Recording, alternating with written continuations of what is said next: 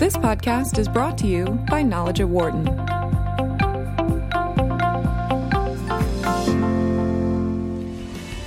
Knowledge at Wharton here on Sirius XM 132 Business Radio, powered by the Wharton School. Thanks for spending part of your day with us. Suffice it to say, being a parent is not always easy. Often it's a balancing act of comfort and discipline, but the environment parents create at home can have a lasting impact on their kids. And if that home life is a bit harsh, it can lead to antisocial behavior in children. A study of 227 pairs of identical twins published in the Journal of the American Academy of Child and Adolescent Psychiatry looked at how differences in parenting, even within a household, impact the personality of children. The report showed that the child who received harsher treatment and less parental warmth tended to be more aggressive and unemotional. And in case anyone's wondering if this is a question of nature versus nurture, a subsequent study of parents and adopted children not biologically connected turned up similar results. Rebecca Waller is the lead author on this study, and she is an assistant professor of psychology here at the University of Pennsylvania. She's also director of the Eden Lab, which studies emotion, development, environment, and neurogenetics. Becky, nice meeting you. Thank you for coming in. You too. Thanks for having me on, Dan. And this is interesting to me because I am a parent of twins, not identical, but still, it is interesting. And I'll start there. Why the focus on identical twins? It's a really important question, and if you don't mind, I'll just take a little step back. Sure. And just give a background on kind of the broader question, which was to try and understand how aggressive behaviors develop in kids, and particularly this subset of kids with aggression who also show what we call callous and unemotional traits. And what that refers to is kind of this style that is characterized by being low in expressive emotions, not showing empathy, not responding to other people's emotions, which leads to kind of this cold form of aggression, more kind of planned and manipulative. And that's different to kids who might be aggressive because they're very reactive and they're easily provoked. You can sort of imagine a kid who gets accidentally tripped by somebody but kind of reacts in a very emotional way. So there's these kind of two different pathways to aggression and antisocial behavior. And we were really focused on understanding this kind of colder pathway rather than this reactive pathway. And we've known for a really long time that parenting is obviously important in terms of the development of antisocial behavior and aggression, going back many, many decades. But one big problem with lots of the research is that you tend to look at families where it's a biological parent and they're a biologically related child. And so how do you know when you find an association between parenting and aggression or callous unemotional traits that it's actually due to the behavior of the parents rather than just the fact that these parents and the child share the same genes? Because it could just be that you're picking up on some shared genetic risk that increases the likelihood of somebody being aggressive or harsh or having these kind of callous unemotional behaviors. So in order to really test that question in a really robust scientific way, you need to account for the genes. And so to get to your question, the sort of identical twin design is a really neat way of doing that because the twins are 100% genetically the same. Right. So if there are any differences in their levels of aggression or their levels of callous unemotional traits, and you can link those differences to the different types of parenting they've received, then you know that's arisen because of the influence of the parents' behavior rather than something about the genes of the child. So what was the process that you went through to kind of gather the information to start to make some of these, to get a better understanding on this? So this is an ongoing study in Michigan, actually. It's the Michigan State Twin Registry, which is a big registry of both identical and non-identical twins. And what we did was we asked parents, both moms and dads, and children as well, about the parenting practices in the home. So we focused on parenting practices that are harsh. So things like physical discipline, kind of verbal aggression, yelling at the kids, and then also parental warmth. So displays of affection, hugs, kisses. And again, we're talking about very small differences in these things. And it's, as a parent, it's sort of hard to hear this and think, well, of course I'm warm with my kid. Yeah. And we're talking about very sort of small differences. And then we also asked about physical aggression as well as the callous unemotional traits. And so then we looked at how these differences that in terms of what each twin received were related to their aggression and callous unemotional traits. So there is a direct correlation to lack of warmth from a parent, whether it be the male or the female parent, and the antisocial behavior that may play out in school or on the playground or out at the mall, wherever it may be. Right. And interestingly, what we did was we showed that the lack of warmth or the low levels of warmth was specifically related to the callous unemotional traits rather than the kind of aggression in general. Right. And that kind of makes sense when we think about, again, callous unemotional traits referring to this sort of lack of empathy, lack of caring, kind of being unresponsive to other people's emotions, right. kind of cold. And so it kind of makes intuitive sense that parenting that's really focused on being warm and emotional and affectionate and affiliative is what's driving the development of this specific kind of set of behaviors. And that is really important when we think about interventions and we think about working with parents of kids who have kind of clinical levels of these types of behavioral problems, because it gives us like a really specific thing to work with when we have these parents in our clinic. It is. I mean, as I said, I'm a dad of twins, so I'm very well aware of the attention that you give your kids. And obviously we're in a time now where parents in many cases are busier than they've ever been, whether it be the work requirements that they have, the things that their kids are involved in. And we obviously are in such a huge world of, kids playing various sports are there. So I think at times parents, we lose focus on being able just to have the time to take to give the comments and that love to their kids. Right. I agree. And I think, as you say, it's sort of like an exciting time to be a kid, huge advances in technology and great stuff happening in schools. But sometimes just the basics is what you need. And that it's really taking the time as a parent to build that foundation of affection and warmth really early on, and continuing that to find ways to do that, I think, as you say, is really critical. Now, of all of the twins that you studied, were there any differences between sets of male twins in comparison to sets of female twins? Actually, interestingly, no. So, yes and no. So, yes, boys tend to be higher on aggression, specifically because we measured physical aggression, and that's a well kind of established finding in the field, and higher on callous unemotional traits.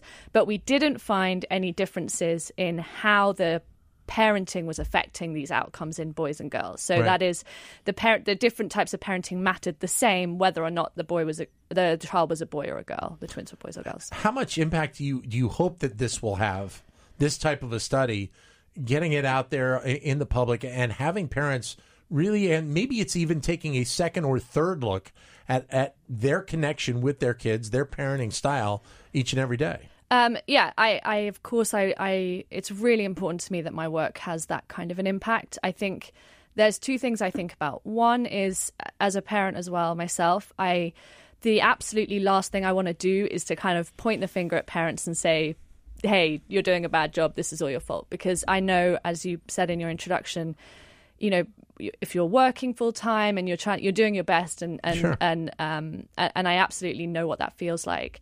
I think what the impact that I want this to have is twofold. One, yes, I want parents to keep thinking about how their parenting behavior is shaping the child's behavior. And one thing that's really, really critical to think about as a parent, which often I think is easy to forget, is that your parenting behavior is really shaped by the kid. And you may not realize it, but your responses are being really influenced by what the child is giving you back. Yeah. And of course, if it's a biological child, that's probably even more exaggerated because you have the same genes. Right. So to continue to think as a parent, just keep doing, stay calm, or ignore the behavior you don't like, or continue to be really positive and warm in the face of a behavior that you don't like. And that's a really important lesson, I think, at any age. But then in terms of clinical impact, probably 10, 15 years ago, there was actually a few studies that came out saying that kids with callous unemotional traits were really hard to treat and that they wouldn't respond well to the types of parenting interventions that we do in clinics.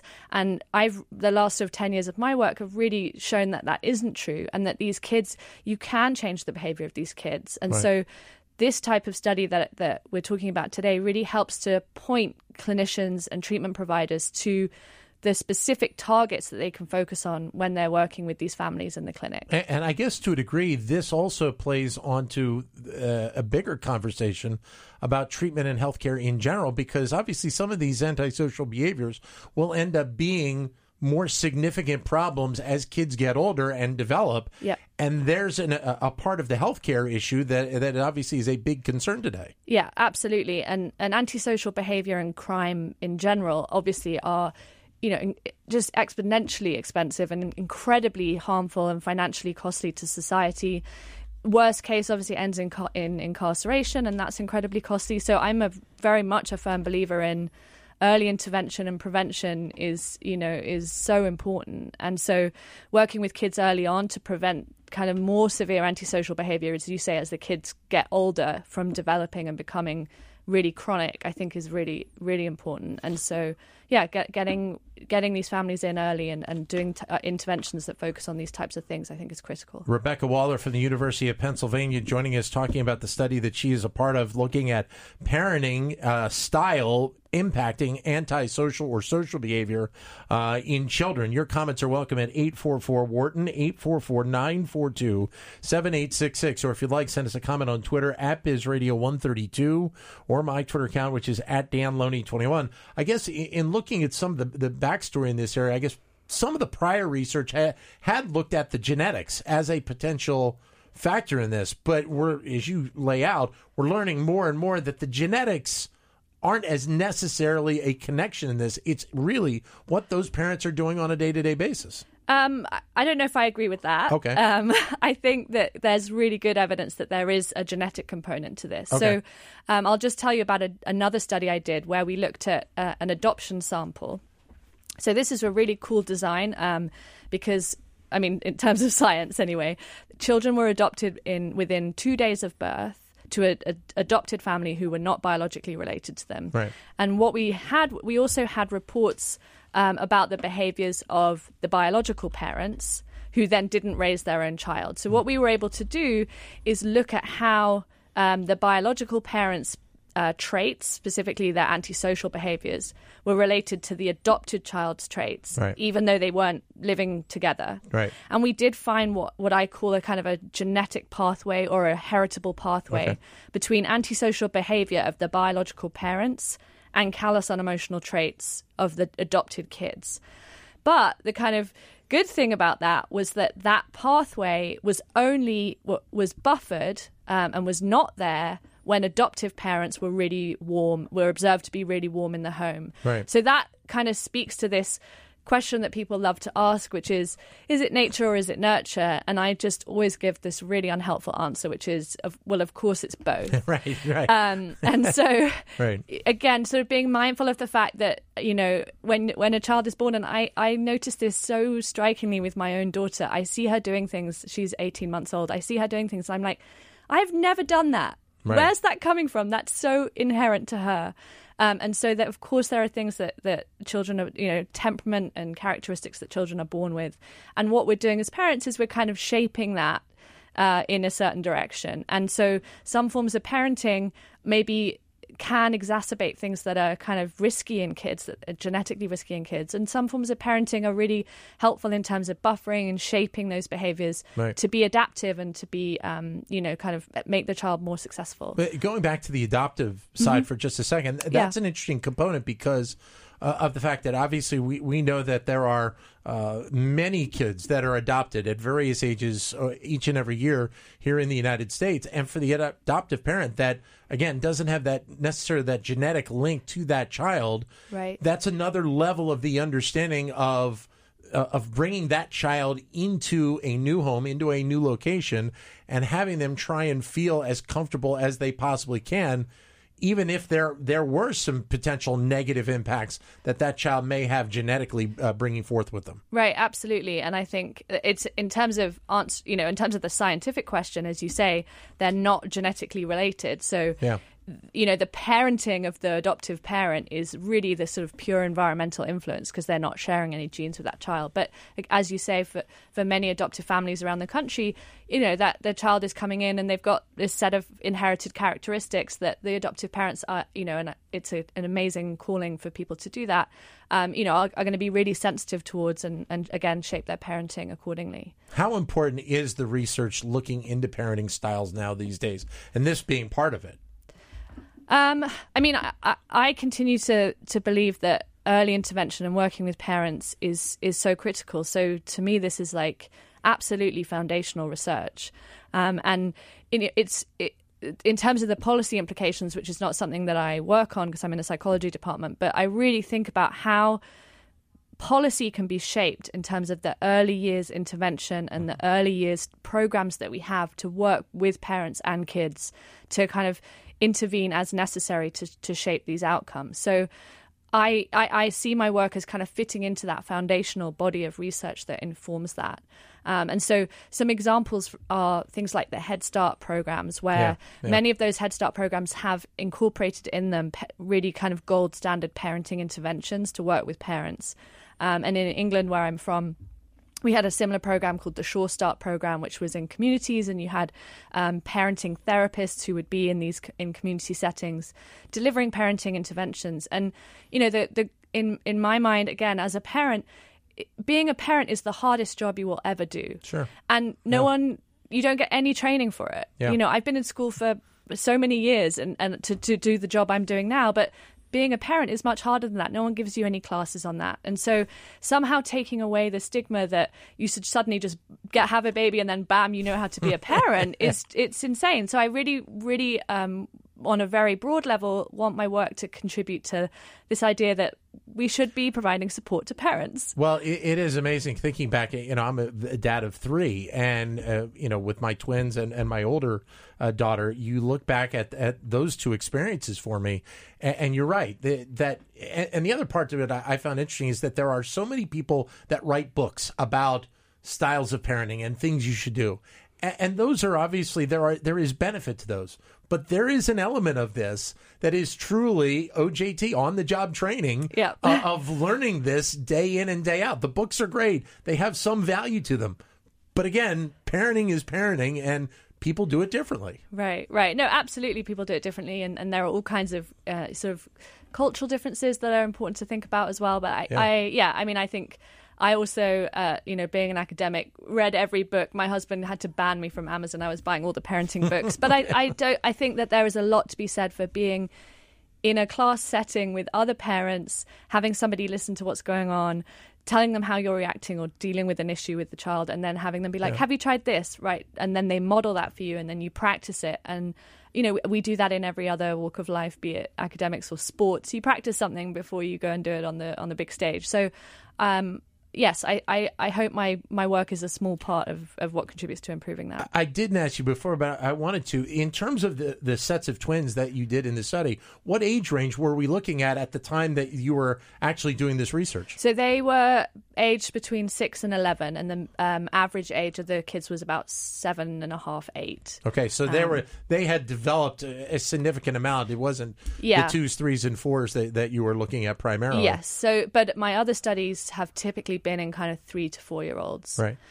So how important then in building off of this research is follow-up and staying connected with some of these sets of twins to understand where their path goes, and maybe even how the parents develop as well over the next dozen years or so. Yeah, absolutely critical. And we are actually following up with those twins right now. And before I was at Penn, I was at Michigan, and we were bringing the twins into our lab and doing brain scans with them as well. So we were looking at how some of these differences in behavior might be manifested in the brain, which is going to be a really cool follow-up, I think, to this research. Any early indications about some of the things that you're finding out from that part of it as well? No, because the data is still being collected. Yeah. I wish I could give you I could give you the scoop, but I haven't got anything yet. No, but again, we're in a time right now where we see more and more angst and volatility in our society in general, and to be able to try and mitigate some of that at the younger years is an incredibly important piece to development,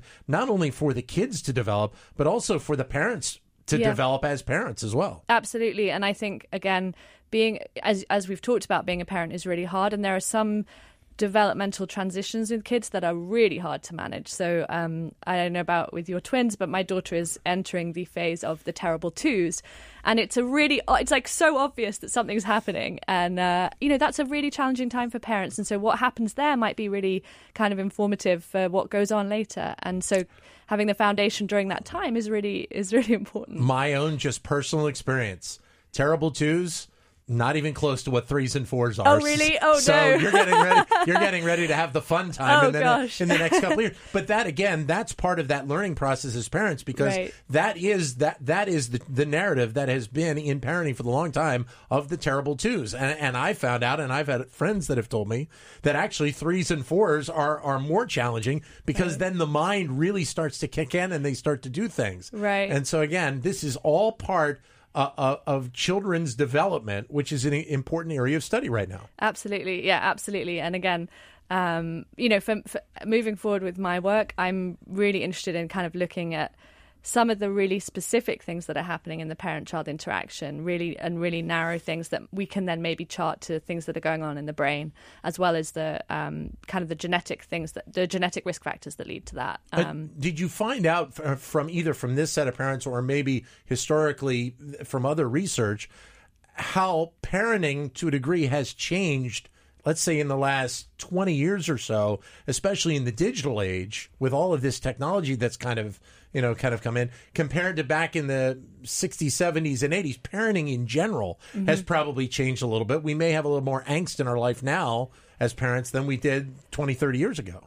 Yeah, I don't know if we have more angst, but you're right that there are different things going on. So one thing we are looking at in another study that I'm part of is with what we're calling withdrawal, which is we bring our kids and our parents into the lab and we leave them alone and we see immediately they both bring out their smartphone and they're faced away from each other. And, again, the smartphone technology is amazing in so many ways, but it really could potentially be taking away from what could be important interactions between the parent and the child. And so I certainly think that's something to be thinking about. And as you say, absolutely, it's critical as a parent to think about how stuff going on in your own life, whether that's work or other pressures that you have, is influencing your parenting behavior. And we know that happens. So you can link parenting stress to differences in parenting behavior, which impact the child. Right. And obviously the challenge for many parents of being able to turn off the struggles or the angst that you may have at the workplace. Yeah. Once you walk in that door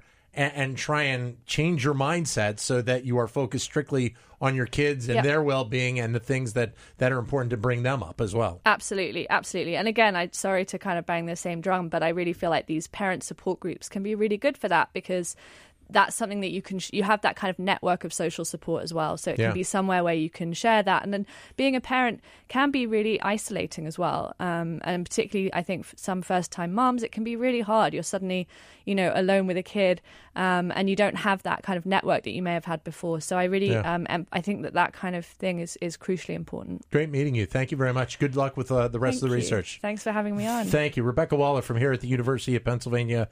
I was also a director of the Eden Lab here at the school as well. For more insight from Knowledge at Wharton, please visit knowledge.wharton.upenn.edu.